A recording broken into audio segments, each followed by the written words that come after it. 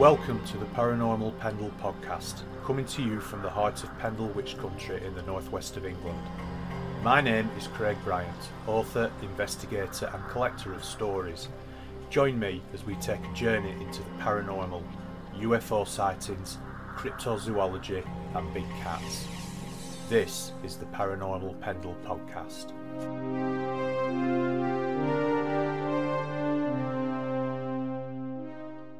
Okay, so welcome to episode 37 of Paranormal Pendle, broadcasting to the Paranormal UK radio network at paukradio.com.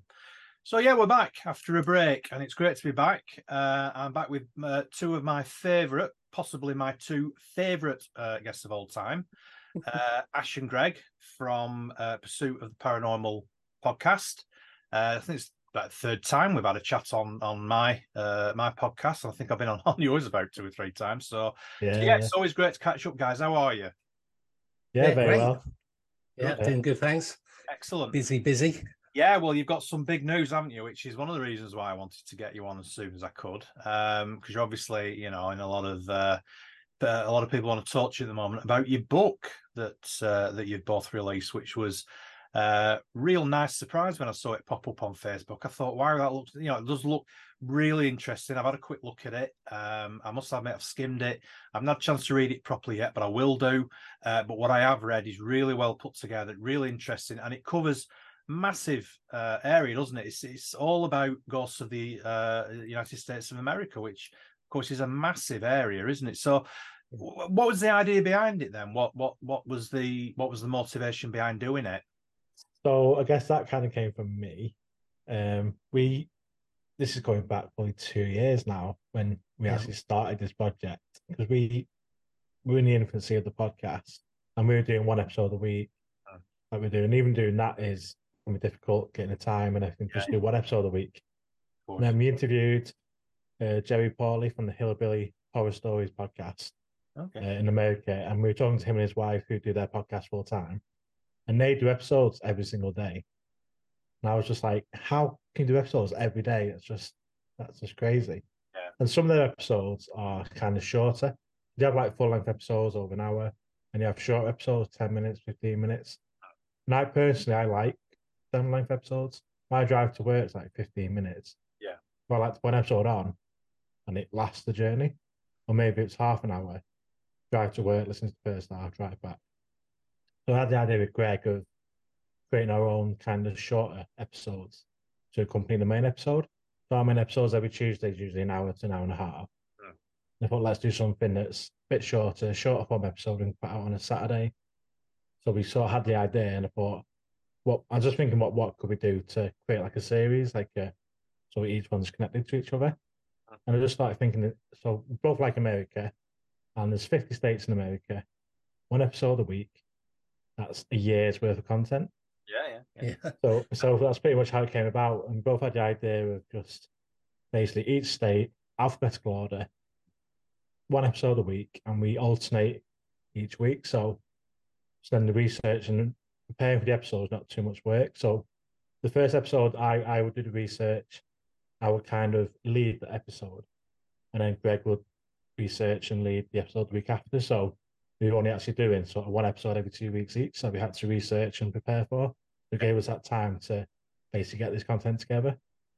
So we just decided to, and that's how it came about. It's just having this weekly episode looking at like a case or a series of cases in each state. Some well-known and some never heard of before. We do prefer to kind of try and do lesser-known stories. And one of the feedback I actually had today off one of the purchasers of the book was they're quite into the paranormal and they watch all the shows and stuff. And they mentioned how they hadn't heard these stories on their documentary to watch and stuff. And I was like, yeah, that's why I like to do it. It's stuff that you've not heard before. So it's kind of hopefully there's something new in there for everyone, because we cover a wide range of different stories that we'll go into, but that's kind of how it came about. Yeah, because it's quite easy to sort of recycle the well-known stuff, isn't it? I mean, I found that, writing the 2 books that I've written. Can I ask you about that then? Because obviously it's a collaboration. So how did that work between you then, actually writing the book? So, well, we actually took inspiration really from the episodes that we'd done. Because initially it was going to be almost like a companion bit. So if you didn't want to watch the YouTube videos, because we've done it in a video format, we've done it in an audio format, you could sort of read it. Yeah. And so we kind of essentially it became a big version of a small companion, and it sort of grew to, like Ash said, there's 50 chapters in it, which was 231 pages, something like 40,000 words. So we put a lot of time into sort of just putting the information that we'd captured in the episodes, but not necessarily word for word. It was just, okay, we covered this, so we'll research that for the book version rather than necessarily the just scripting everything we read out. So yeah, it was interesting, and then we obviously had to pull the photographs and do the artwork so we could try and make it into something more consumable for people who weren't really into YouTube, didn't really have the time. I mean, people still want to read a book, listen. don't they? You know, I mean, there are still, there's nothing better than, going to bed and reading a book or sitting in front of the fire and reading a book. You know, people still do want to do that, despite the fact that we're in this age now where everything's online. I mean, so basically, you'd sort of, Greg, you'd write the chapters then of the ones that you'd researched, and Ash, you'd write the chapters. All right, okay, right. That would have been the sensible thing to do. You would have thought we'd have planned it a bit better to do that, but no, we literally cut it in half and said, right, I'll do the first 25 states, and you do, and then we had a spreadsheet, and we had we knew who's doing what. We sort of monitored how many words we were doing, so each chapter's roughly the same length.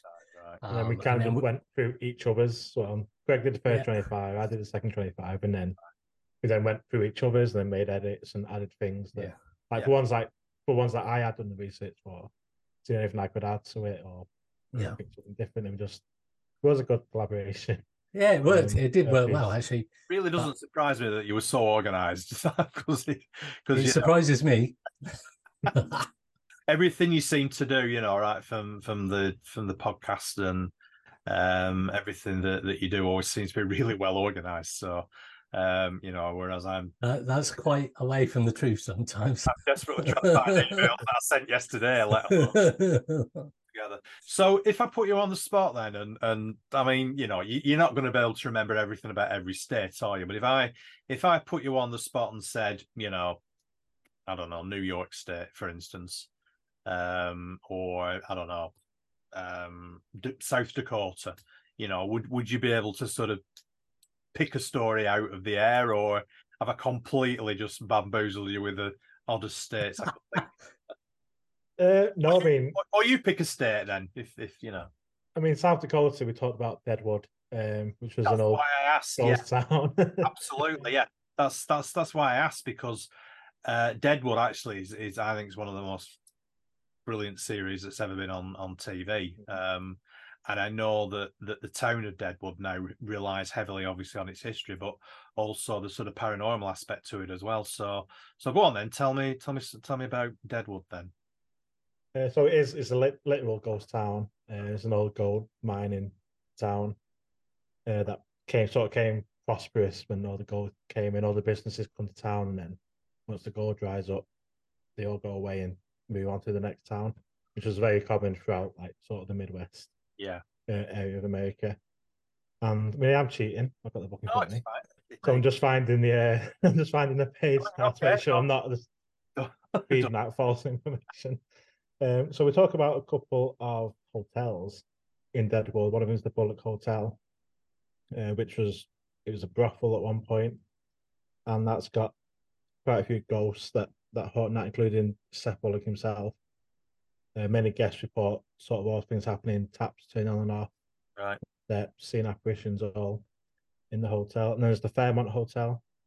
Again, which is another brothel, which was very popular at the time. We had businessmen with money and to find some girls of the night. Yeah. And they've had the murders and suicides at the hotel. A working girl jumped out the window, it died there. There's a lot of death and tragedies that associated with the building, which has then led to sort of hauntings and ghosts being seen to today, really. Yeah, well, it was a fairly lawless place, wasn't it? So, you know, there's going to have been a lot of incidents over the years, aren't there, where there's going to be a lot of you know, a lot of emotional energy and a lot of residual emotional energy. So you would imagine then that, you know, that's the footprint in it. That's the time stamp, as it were, where you can have these sort of different types of hauntings. You know, your recurring ones, and also your you know, your sort of more poltergeist type things. So yeah, no, definitely. I just want to show the artwork for the book. No, it looks really impressive. I think that's something that people don't realize when you're putting a book together. And obviously, these days you can do it yourself on Amazon, as you've done and I've done. People don't realize just how difficult it is actually to get everything together. You know, you haven't got a publisher behind you to do it. So, I mean, who came up with the artwork then? Whose idea was it for the front cover? Because I think it's really striking. Was it you, Greg? Yeah. So go on. Where's the inspiration for it then? Well, I just like I do a lot of the artwork for the episodes as well. So I just think, right, okay, US, we wanted for each chapter, like Ash was like, oh, I've got an idea. Let's get a map of the United States and we'll just color it in each state. So essentially that led to the cover of the book, because that's the whole map that features throughout. And I found some ghost overlays and a few different overlays and a nice background, and that was it. And I ping it over to Ash. It's like, yeah, maybe we could do this. So I backwards and forwards, and then we agree on it, and we're all good. It's pretty painless, really. Oh, it looks great. It looks brilliant. I mean, what are your favourite states then? Start with you, Greg. What's your favourite state? I've got two. Nevada. Okay. Obviously, I love Vegas, and it would have been easy to do Area 51, but we didn't. We done the haunting of the Luxor Hotel in Vegas, because it's got quite a dark history when it was being built, where essentially loads of people were dying during the building of it. I'll just call up some details. And basically, it's always had a reputation as being haunted anyway. A lot of people, gamblers, if you've ever been into the Luxor, all the rooms are like round the outside and up the pyramid, because it's a pyramid shape. And you can see the lobby from some of the landings. So people have chucked themselves off or been chucked off the landings themselves, either during construction or during gambling. And essentially it was quite doomed from the start. There was a lot of money issues. There was cost cutting measures, which meant that the construction had loads of problems. It was built at half the cost of neighboring establishments like Mirage. So I don't know if you know Vegas. No, I'm not. So you've got the Luxor's right down one end, and you've got the Mirage Hotel next to it. It was rushed.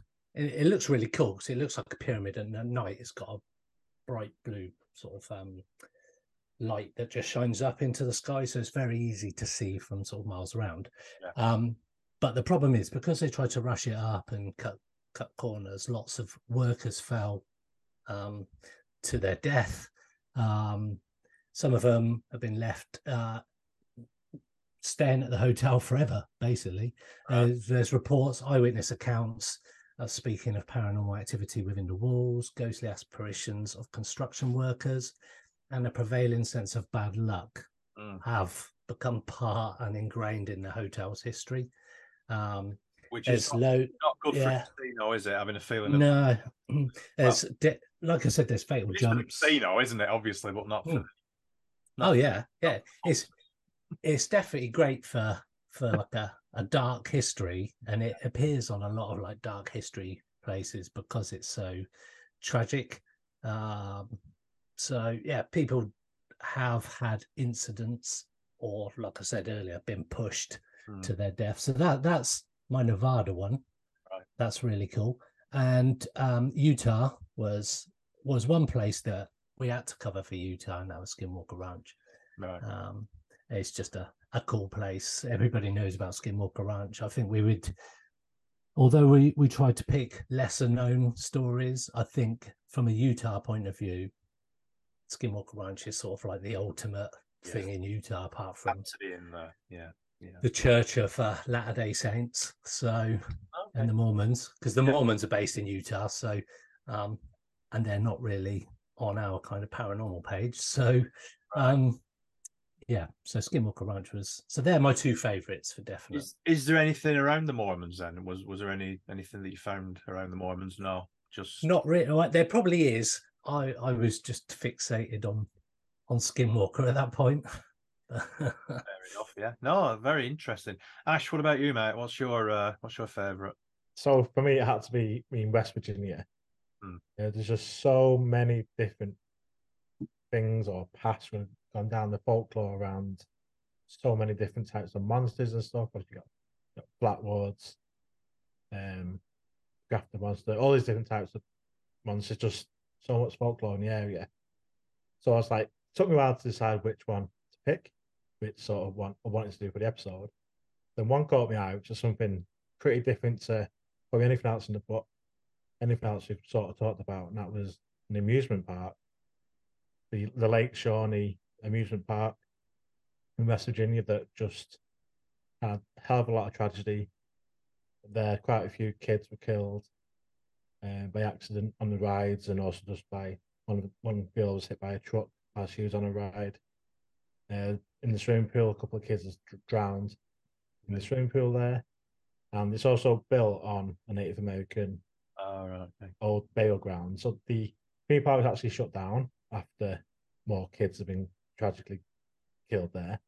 And then not good for business either, is it really? No. And then so a guy bought it in the 80s, and then to try and reopen it, try and get it back up to being a popular theme park. And then when they were doing some work there, they discovered the body of 13 kids buried underneath the ground, believed to date back to sort of Native American time. Right. And it's been the apparition of a Native American warrior. You see him walking through the grounds. You hear, after the deaths of the kids, you always heard like kids crying and shouting for the mum when they were drowning in the pool and stuff, but there's nobody there.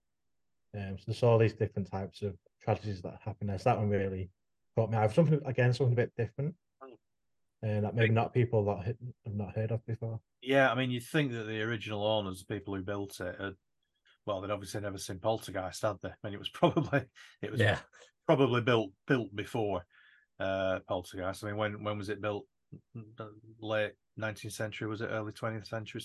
Early 20th. Yeah, around that sort of time, aren't they? Another one at Coney Island's around, I think that's early 20th century, isn't it? So it's funny, isn't it? I mean, fun fairs, just going off tangent a little bit. I mean, fun fairs they do seem to attract a sort of dark energy, don't they? It's quite odd. I mean, Blackpool Pleasure Beach has got an awful lot of stories attached to it, hasn't it? Of various different apparitions and entities, and you know, I mean, the one that always makes me smile is that you know, there have been a lot of sightings in the actual ghost train ride of a worker who, you know, similar story to what you've just been talking about, Ash, actually died during the construction of it. And so, you know, a lot of people have seen the apparition of this construction worker. So it is strange, isn't it, how these sort of fun fairs do seem to attract these dark energies or the, you know, these ghosts that seem to have come to some sort of tragic end and seem attached to the places. It is quite strange, isn't it? I think it might be to do the fact that these places, like a lot of places we talk about, have a lot of people coming through. There's a lot of human traffic going through these areas, and when you have a lot of human traffic, a lot of energy, and not all of it is good energy, and all you've got and everything. Yeah, that's it. And it's just like then trauma and tragic events happen, and it's just like a mix of just potentially like horribleness, really. Yeah, no, it's interesting. So the book is where's it available? Where can we get it? It's available on Amazon. If you search for Paranormal United States, which is the title, it's the first result. Yeah. It's available on Amazon. It's also available on our website, pursuittheparanormal.co.uk/shop. And we can also do signed copies through our shop. So we have a book board that we can send out if people want it to be signed by one of us. And yeah, that's it really. I just want to say what I really enjoyed about writing the book was when we did the series for the podcast. I really enjoyed going through each state, trying to find these cases, learning new things. Then when we did the book like a year later, revisiting all these states and these stories and just finding out more. It took us over a year to write the book. And that was after a year of doing the series on the podcast. It's just really enjoyed just that side of it. Really, eye-opening as well into how to write a book. Yeah, I mean, you do sort of wonder where the time goes, don't you? Because it just goes so quick. But no, I mean, I'm sure you felt, a great deal of self-satisfaction from doing it, because it is, it's when people said to me, what's your claim to fame? And I say, well, I've written a couple of books and they're on Amazon. People are like, oh wow, what sort of books are they? And once you've done that, it's there forever really until you pull it from Amazon, obviously, because you've got complete control over it, which is good. We've got publishers involved and that sort of thing. I mean, are there any plans for a follow-up? Any ideas? Yeah, I can tell by the look on Ash's face. It's currently underway. We're currently doing so. All right, well, are you going to keep it a secret, or can you tell us what it's about? I don't think it'd be a surprise to anybody. Potentially. I don't know. Do you want to say, Ash? We could do like a world exclusive. We haven't even talked about it on the podcast yet. We've never really talked about it with each other. No, we haven't really. Don't spill the beans on. Don't spill. I just sent Ash a message the other day. Said, "I've done chapter 1, and I'm working and the photos." And he's like, "What?" So yeah, we started. Yeah, you do the world exclusive on your own. Don't ruin it by putting it on here. Let's have a chat then about because you two guys, I mean, I always find it quite interesting that you, Ash, are really into the UFO side of stuff, and you, Greg, are really into the paranormal side of stuff. And we know that there is a crossover. I mean, a lot of people, I do stuff on both sides of it, but there is obviously a bit of a crossover between the two. I think people are becoming more and more aware of that as time goes on. So, from the UFO side of stuff, I mean, since the last time we spoke, there's been a lot of things in the news, hasn't there? Especially from over the pond. So, what's your take on what's been going on, Ash, with the UFO stuff and what the US government's been saying and that? So, I mean, we've had these hearings. I suppose the most recent thing is these hearings and the David Grush testimony that he came forward with, and it's just been surreal to watch this Congress hearing and to have Ryan Graves, David Fravor, and David Grush under oath talking about these experiences they've had, these obviously providing the evidence and like the reports from the pilots that have seen the Tic Tac UFO side of it, and then you've got the Ryan Graves one from the East Coast, seeing these cubes and spheres, and saying all this on the testimony, which has never been done before. The David Grush stuff, again, under oath, saying that he's seen or has provided evidence to close, obviously can't announce in public, but provide evidence to the intelligence community that there's crash retrievals happened of unknown crafts, and there's been non-human biologics recovered out of these crafts.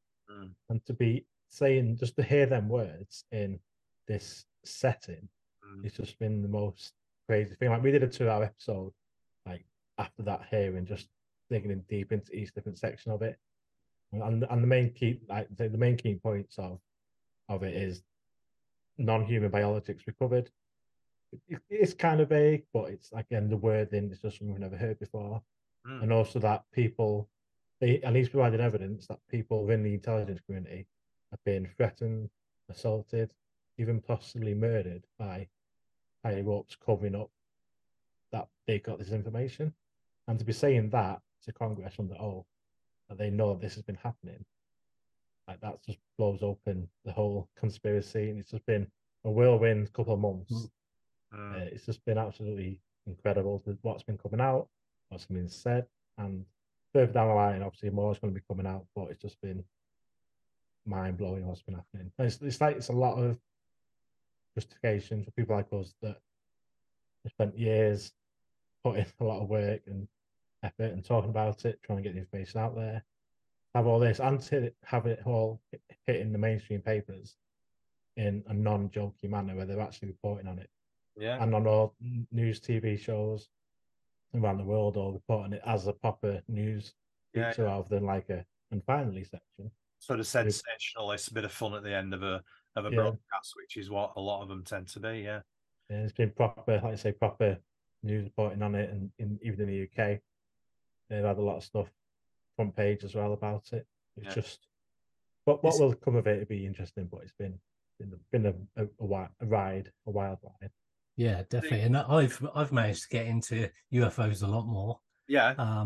Because it's interesting because they talked about David Grush a lot and as being like this main whistleblower, and the two guys side by side with him were referring a lot to him and sort of was sort of saying, like, referring stuff to David Grush, saying that you need to listen to him. But I didn't realize, I knew David Fravor, Commander Fravor, he's the guy that spotted the Tic Tac UFO. They were talking on another podcast about his credentials, and they were saying that it's like the Black Aces are the top fighter pilot squadron in the world, well, America, but in the world.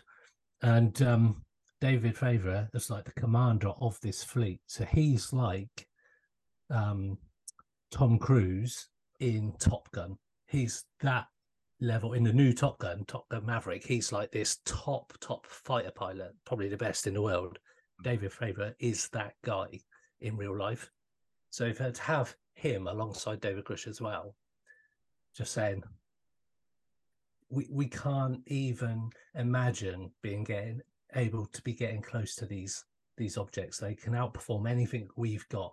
And for him to say that as well, and he's one of the guys in the planes, is phenomenal. So I think the interesting thing for me is what Ash was saying about the biological aspect of it.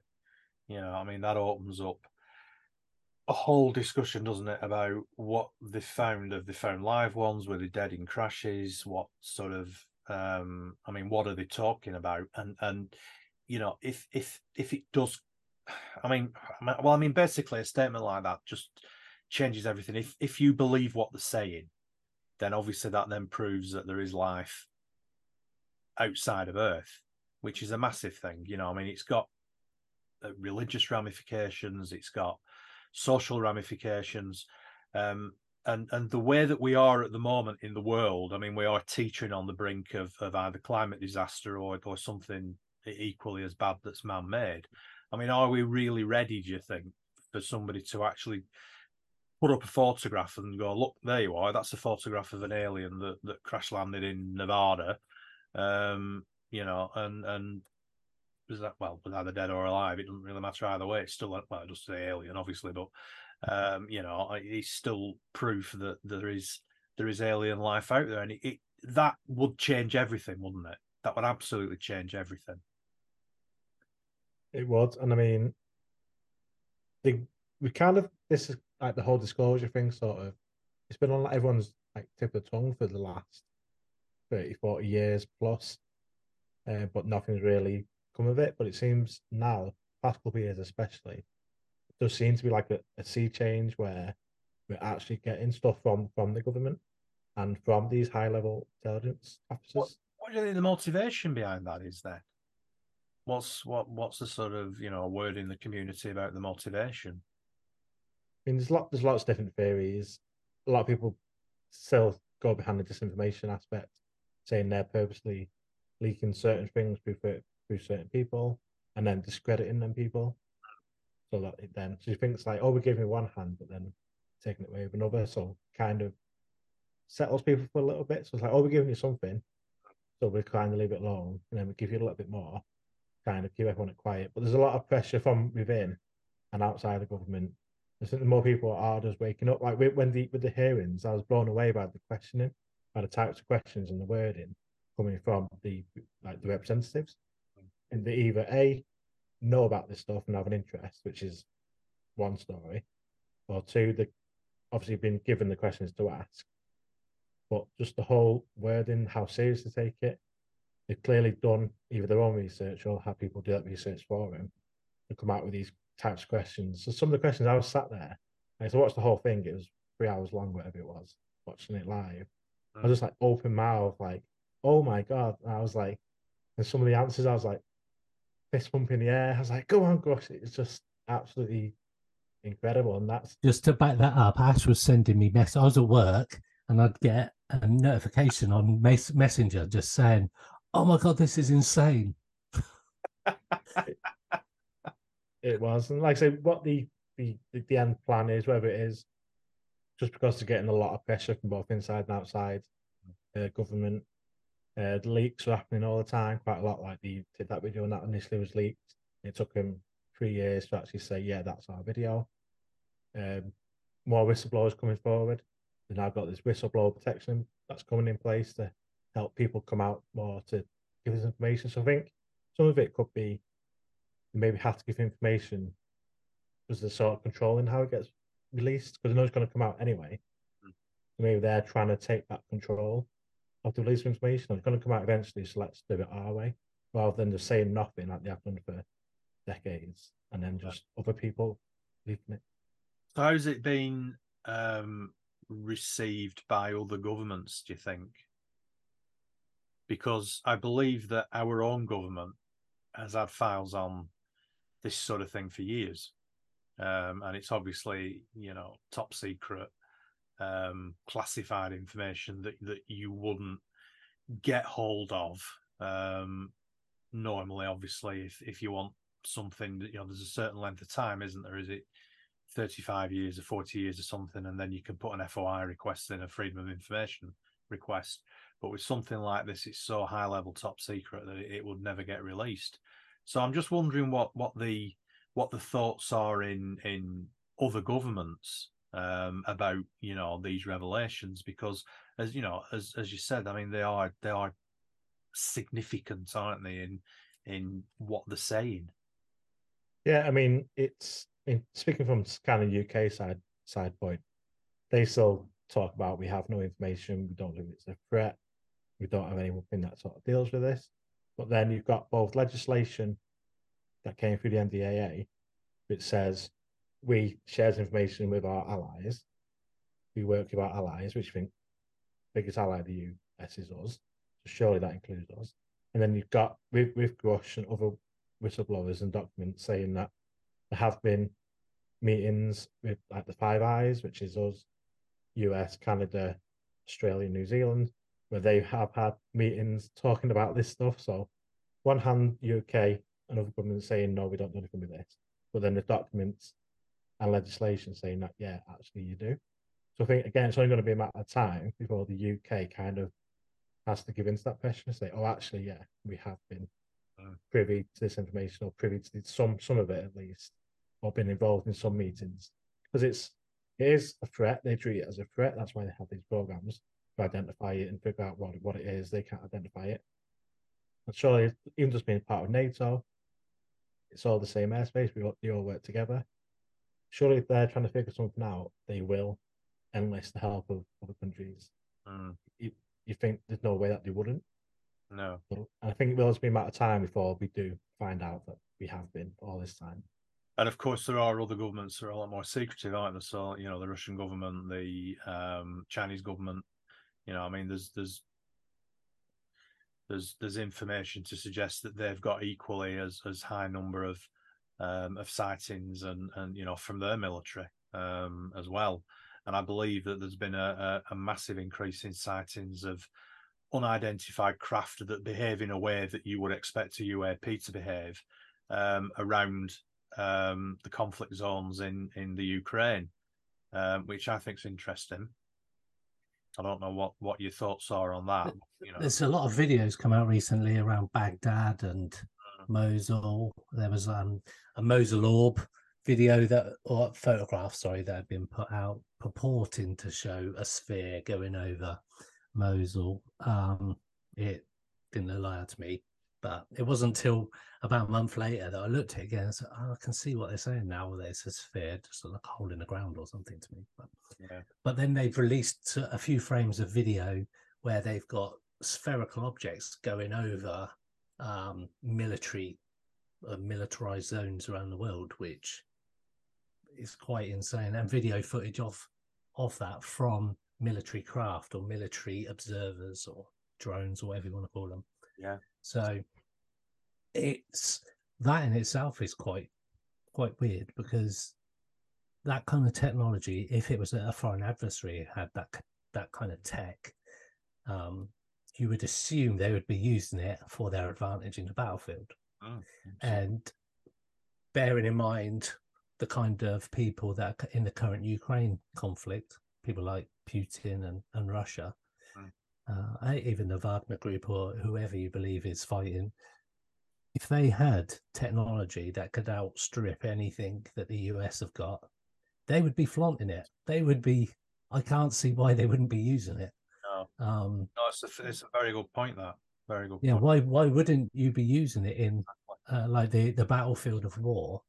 Yeah, when I mean, you've got it's just. But then they're showing objects going across in like like an infrared on a FLIR camera, like multiple photographs, and it's showing stuff that would normally show white as hot, and there's no white behind it. What appears to be like a pan of waves or whatever behind this object. Not your sort of propulsion system, in other words. Yeah, so there's no means of propulsion that is giving off any kind of heat signature, for example, and that is quite insane. I think if a foreign adversary had that, like I mentioned, they'd be using it. Why wouldn't you? Of course, you would dominate.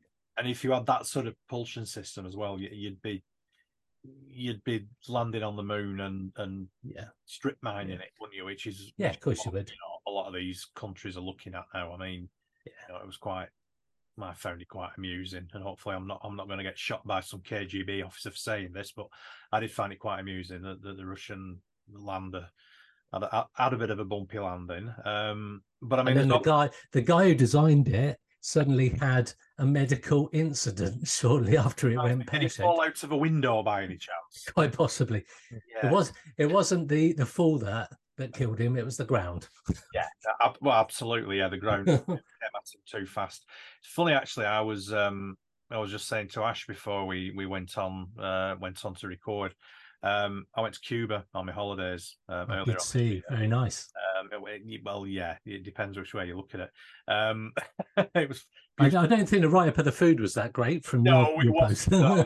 But there was quite a lot of tourists from Russia, and I was utterly convinced that I was being tailed by an FSB agent for the first week I was there, because everywhere I went, this guy's face was there. Breakfast, at the pool, on the beach, at the bar in the evening. When I went to the toilet, this guy was there, and he looked. Strangely enough, I actually nicknamed him the Russian Daniel Craig, because he looked like Daniel Craig, but he was Russian. This guy was everywhere I went. So there were either lots of clones of him, and he had about 3 or 4 brothers that all looked the same that were all on holiday with him, or he just happened to be. But it was the weirdest thing. It really was the weirdest thing. I was getting really paranoid. My wife Sarah was laughing her head off. She thought it was hilarious.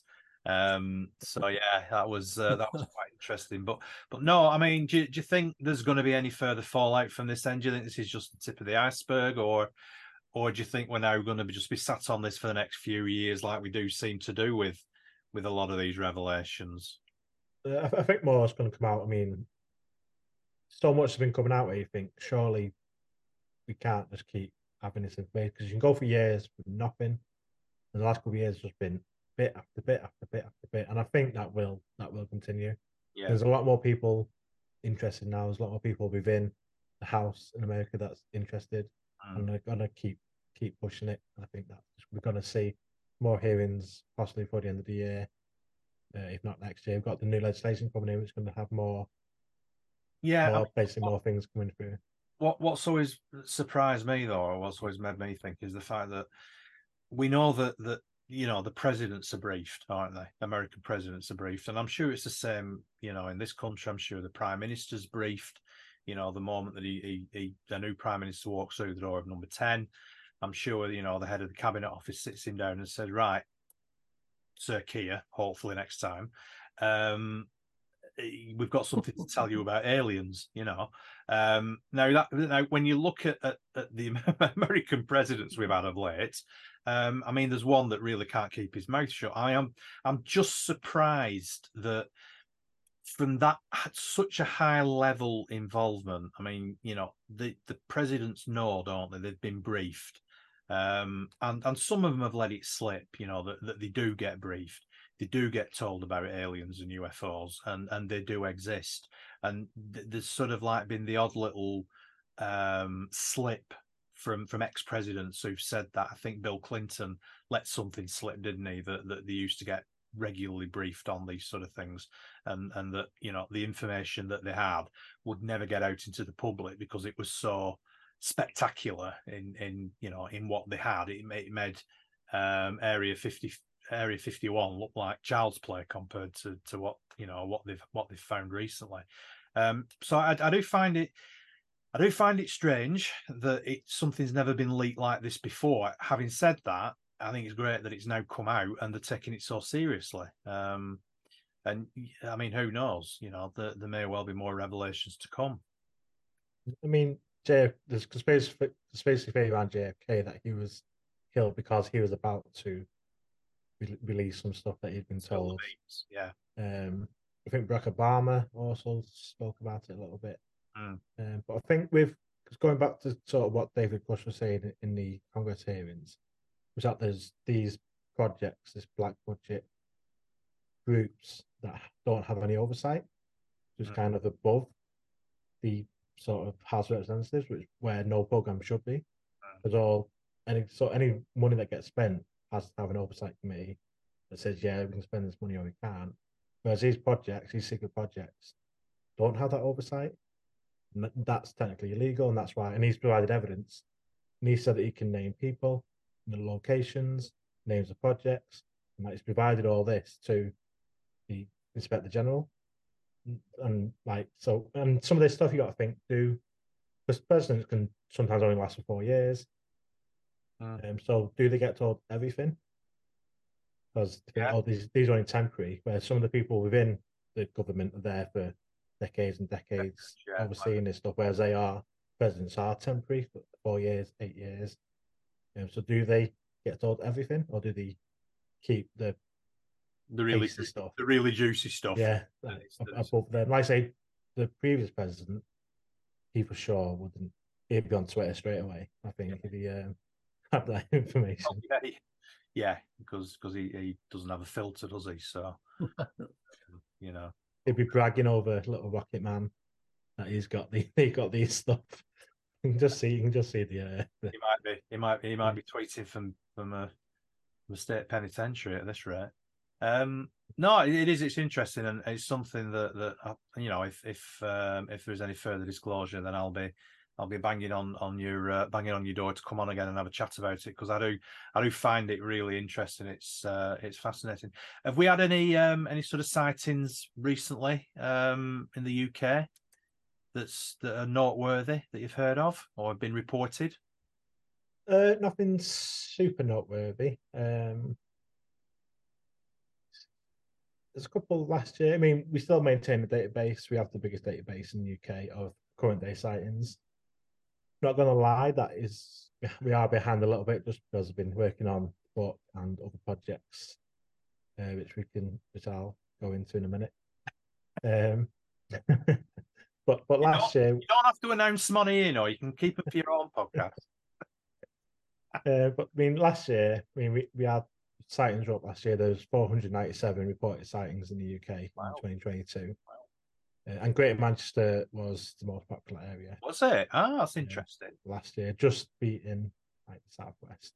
Yeah. Southeast, sorry, not south. That's interesting. Yeah. And great. Is it because it's more populated? Do you think that there's more people looking up at the sky? Well, it is a reason because we do all the data and each year. We publish our annual report and we look at the data. We look at where sightings were, the most popular places for sightings, Yeah. and like Greater Manchester comes up on the northwest because obviously northwest, Liverpool, Manchester, Preston, very quite tightly populated Yeah. areas, and again with the southeast around Kent and then places where again very densely populated. High population. Yeah. But as part of the annual report, we have a formula which works out a rate of sighting based on population density and sort of number of sightings. So it works out basically, and so it works out number of sightings per 250,000 capita. Okay. So start taking into consideration population density. So it kind of takes that out of the equation. Right. And then we see in the annual report we have two leaderboards. We have sheer number of sightings in one column in like a table. That's got northwest at the top and the southeast up there.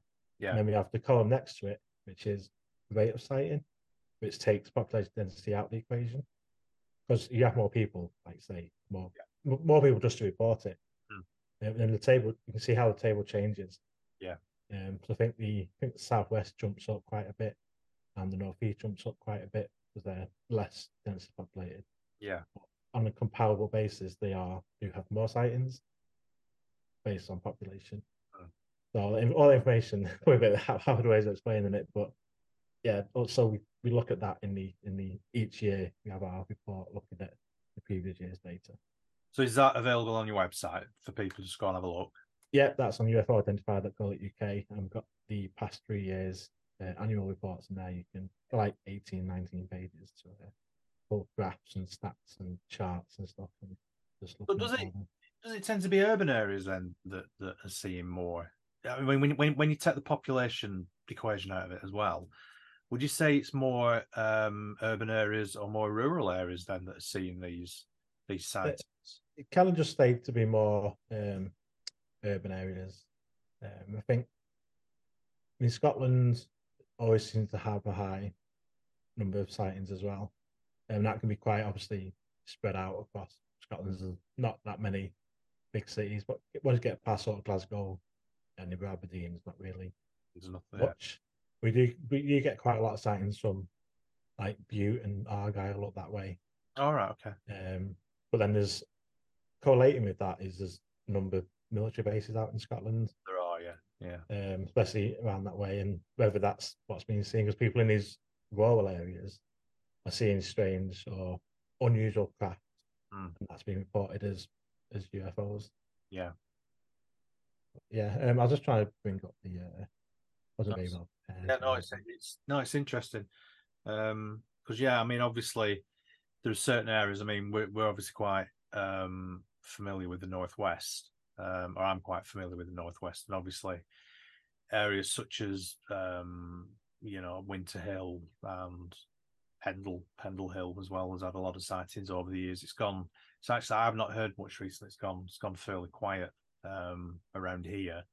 I'm hoping to speak to a couple of local UFO guys again shortly, so they might be able to correct me on that, but I've not heard of anything recently. But I mean, the Northwest certainly seems to be a bit of a hub, and obviously the Northeast as well. The Northeast coast is fairly active as well. So it's just interesting the spread, isn't it? The sort of hot spots really, I think is what I was trying to get at. If there are any hot spots. I mean, because I was looking at now we have a year by year breakdown, and the Northwest, every year very sort of similar high numbers, as does Yorkshire, but again quite dense populated with some big cities, especially all clumped together. Yeah. And there's Northwest, Southeast, Northwest, Yorkshire, Scotland, so they tend to be the places. And kind of talking about rural versus urban. So the Southwest, which I think includes Cornwall, Devon, quite open. Yeah, like lots of countryside. Bodmin and Exmoor and places like that, yeah. Yeah, so they, on the rate of sighting, they're actually top. If you take sort of population out of it, they do top the table for the most amount of sightings. That's based on interesting because population. I've been down there and I stayed very close to Bodmin Moor, and it was last year when we had the heat wave during the summer, unlike this summer, obviously. But there were very clear skies, and it was so black. There was no light pollution at all, and you could literally see everything.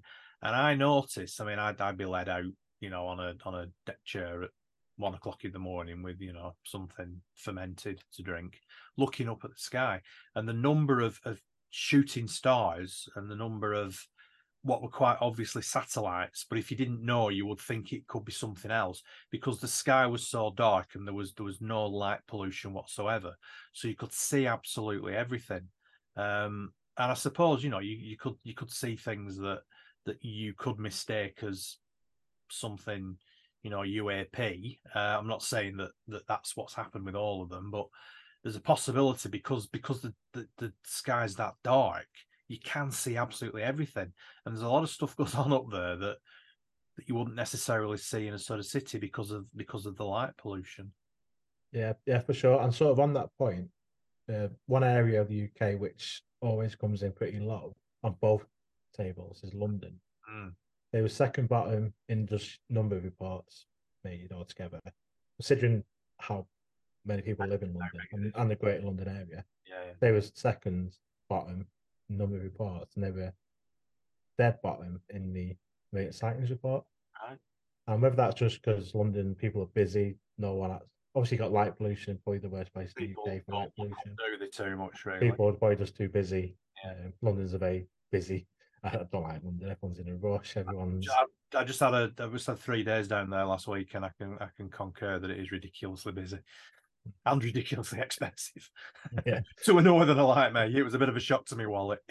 But no, that's interesting actually, because I mean, you think probably light pollution plays a big factor in that, because it's such a large urban area. But then, if you're getting a lot of sightings from sort of Greater Manchester again, I mean, Manchester's a big conurbation. You've got a lot of light pollution there, so it doesn't necessarily explain it, does it? Maybe it's just people are different, and as you say, they're more busy, and they don't have that inclination to stand there and look up at the sky. I mean, if you just stand there and look up at the sky, you'll get bulldozed by God knows how many thousands of people walking over the top of you, won't you, in London, because it's that, it's that busy. So yeah, it's interesting.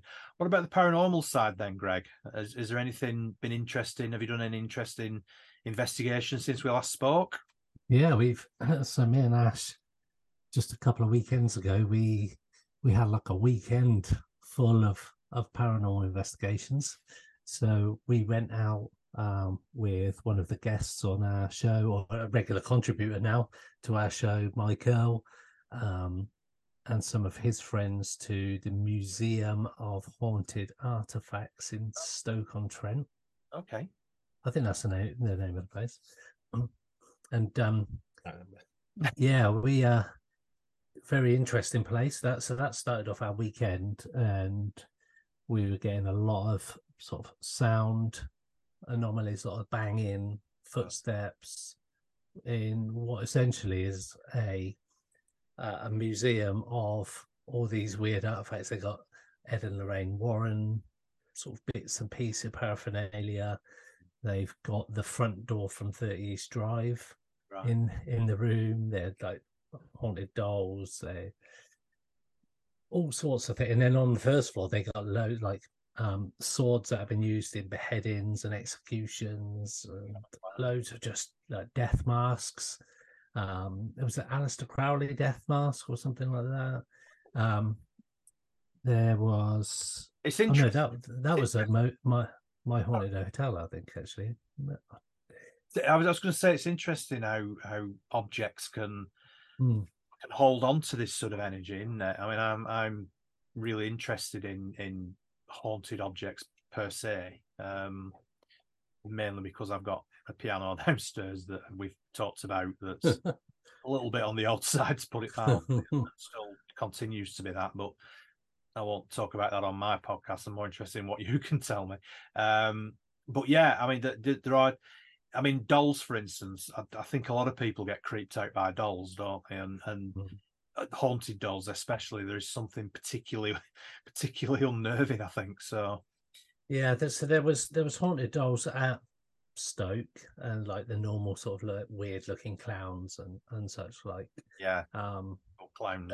and that place was really weird. Like all the artifacts were like you got body bags in this asylum area, and yeah, it was like used body bags. There's a mortuary table, like a metal slab, just like the weirdest stuff you could go into, and it gave good results for us. It was a really interesting night. Good. We tried to debunk a lot of the sounds. So that the video of that is actually up on my girl's YouTube channel, Paramike. So that's worth checking out because it is a good video anyway about what happened that night. And then a couple of days later, we went to My Haunted Hotel in Chester. I've heard of this place, yeah. So we were super excited to go there because we've spoken to one of the guys who runs the paranormal side of what essentially is a normal pub, Danny Moss. So he's been from Haunted Hunts and other like Amazon Prime channels and shows and whatnot that they've done, and so we've been chatting to him for a long time on the podcast. Multiple times we've been talking about stuff, and he said about doing a podcast up there. So we went up there, and we were fortunate. We got a load of footage. It's a place that everybody seems to go to, and everybody talks about it afterwards. It delivers, and some of the stuff that we've captured, knock-ins on command. And then we'd say, can you just do that again for us, just to confirm you did it? Bam, straight away. Then there was other like tapping noises, knocks at the window, clear knocks at the window. Knock on the door was one of the most. Knock on the door. Crazy ones for me. It's literally you're in this room and door's just a couple of feet to my left. There's two closed day knocks on the door. And with My Haunted Hotel, they have, and there's 26 cameras covering every room, every corridor. And when you're doing investigations in the rooms, the team that run it are in their control room. They watch all the cameras. And we have radio connection with them. So we've got on the radio and said, someone just knocked on our door. Can you just check the footage? So he's like, okay, give us a couple of minutes, I'll have a look. 5 minutes later, he comes up with his phone to show us the footage. It's got us in the room. The room next to us was empty. Showing us the footage. The corridor outside our room is empty. You can see our door. And clear day on the footage. 2 loud knocks on the door. It's like there's just nothing that could have explained someone knocking on the door when there's nobody outside the door. And that was just one of the sort of evidence that we captured. There was quite a lot that we got through the night. Just absolutely insane night. Yeah, right from the moment we got there, pretty much. We moved out of our sort of the room we were like was our sort of like base room. It was just every time we moved to a different area. There's like a massive oak table in the brothel area, which is like just off the bar. And I mean, I was sat at one end of it. I didn't hear or feel anything. And there was Ash, and the person that was with us was all of a sudden there was this bang on the table, and the table moved. And those two were like, "You just moved? Did you just did the table move?" And I'm like, "Nope." And they're like, "Did you move it with your foot?" Because that's what they thought. I might have kicked the table. Yeah. But it's such a big table, and I was sort of sat there in this throne at the end, obviously. But there was I had a massive gap before there was a table leg, so it would have been visible that I'd have had to push my leg forward. And it clear as day, we've got the video. We need to put that up on our channel. Actually, it's been on My Haunted Hotel sort of like paywall featured programming, and clear as day that the table bangs from underneath. You can see it happening, and Ash's camera's on the end, and it just shakes, like shudders where it whacks up. And this table's huge. It's not a small table. Wow. So that was one of the many highlights that night. It was just a great night. And like Ash said, where you can get on the walkie-talkie and instantly validate or debunk what's just happened. Yeah, they can replay it on the cameras or whatever, or back to it. Yeah, that's interesting. That yeah. So no, we were time stamping stuff and everything. It was insane.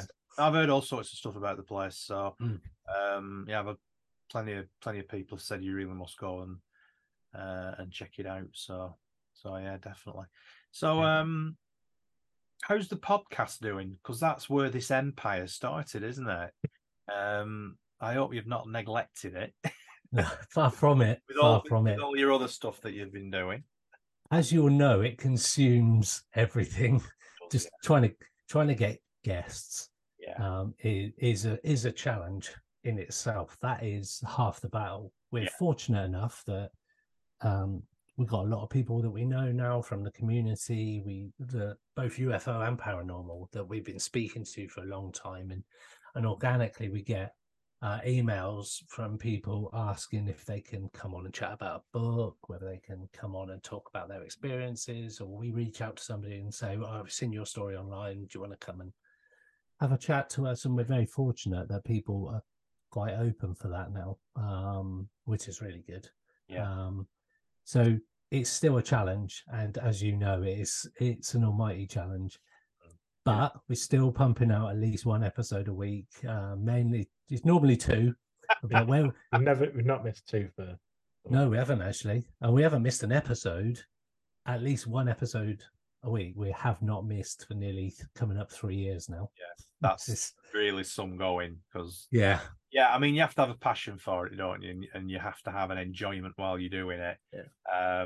And you any outside factors can really sort of influence how you feel about doing this sort of stuff, because you're right, it is all consuming, but it's great that you're in a position now where people wanting to come on the show and are actively seeking you out, which I suppose helps a little bit, doesn't it, when you get in. It's still trying to tie up the times. We get a lot of people contacting us from America and trying to tie up the times, and and with daylight savings over there, and we missed the interview last week. We missed one the other last week. Yeah, Greg got the time wrong. I was an hour wrong. Were you an hour out? Yeah, I was an hour behind. The guy messaged me and said, "We're just about to go on. Are you going to join us?" I'm like, "Oh my god!" Yeah. So it is a challenge at times, and then all the social media, and then trying to reply to everybody on. Like, I get Twitter notifications all the time, and I don't even know what's going on half the time on Twitter. I'm just like, I get notifications, and I'm like, I'll try and keep up on it, and then writing a book, and writing the book, and your secret. We've got a couple of secret things coming up actually, as well. So yeah, we've been trying to tease. we put a teaser picture up. Yeah, about a week ago of a forest, basically. Okay. With a question mark, and let's leave it to people's imagination then, Alice. We could probably say not what it is or anything. Okay. But world exclusive. After September the 1st, we will know exactly what it is that we've got, if that makes sense. Okay. It probably doesn't make sense. In my head, I know it doesn't make sense to me. No. So on September the 1st, we are doing something. Okay. And the outcome of that project will start to come to fruition. And you'll see it not just from us, I'm imagining. Let's just say that much. Ooh. That's good enough. And absolutely. Well, no, that's definitely wet. And that we've not told anybody. No. That's the closest we've come to telling anybody. Excellent. So thank you. No, that's really piqued me interest now. I'm sure a lot of it's something different for people who are involved in it with us. So excellent. Well, we'll definitely keep an eye out for that then. So apart from Pursuit of the Paranormal podcast, just remind me again of your websites. So, UFO side of stuff, we are ufoidentified.co.uk. We have the biggest database of current day UFO reports in the UK. And we recently, last weekend, well, recording this, so middle of August, we were in the Daily Mirror.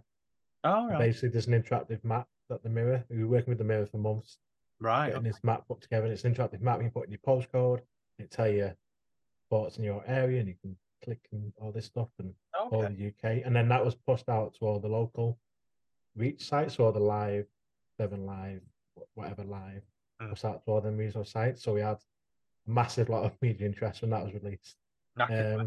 Yeah. One thing I can tell you about, as well as this book, Paranormal United States, I've been working on my own book for the past 9 or 10 months. Okay. And that is based around UFO reports in the UK in the last, well, since 2020. Right. Okay. And that's going to be released in mid-September.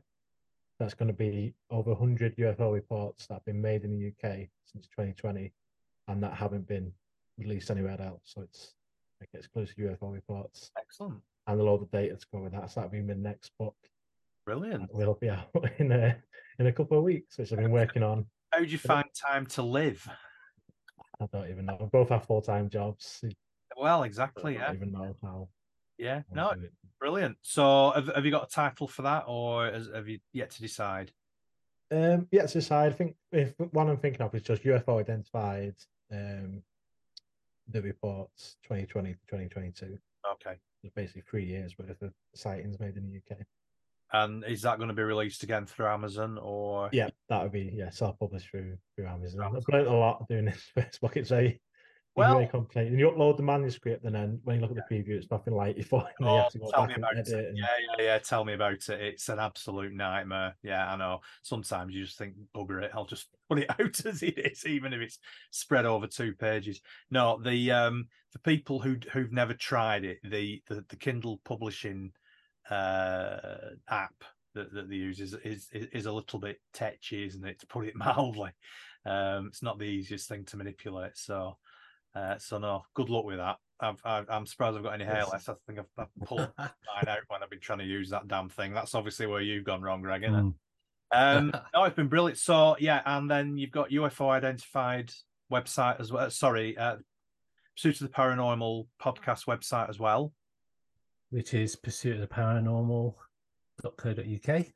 Excellent. That's right, isn't it? I just suddenly thought that was wrong then. Pursuitoftheparanormal.co.uk. Yes. Excellent. And then you can get all of the US stuff on there. We've got the merch store, which we put new designs up quite a lot. The book you can get from there, which is posted free of charge in the UK. So that's the bonus. We can't quite compete with Amazon Prime, but we're getting there. No. And that's one good thing. So if you're listening and you're outside the UK, you can go into your local Amazon site and still get it through Prime. We've had somebody in Vegas order a book and it was there within like 2 days. Brilliant. Which blows my mind that they can do it that quick. It's insane. Yeah, super. Excellent. Well, it's been a pleasure to have you both on again. Thanks for coming on.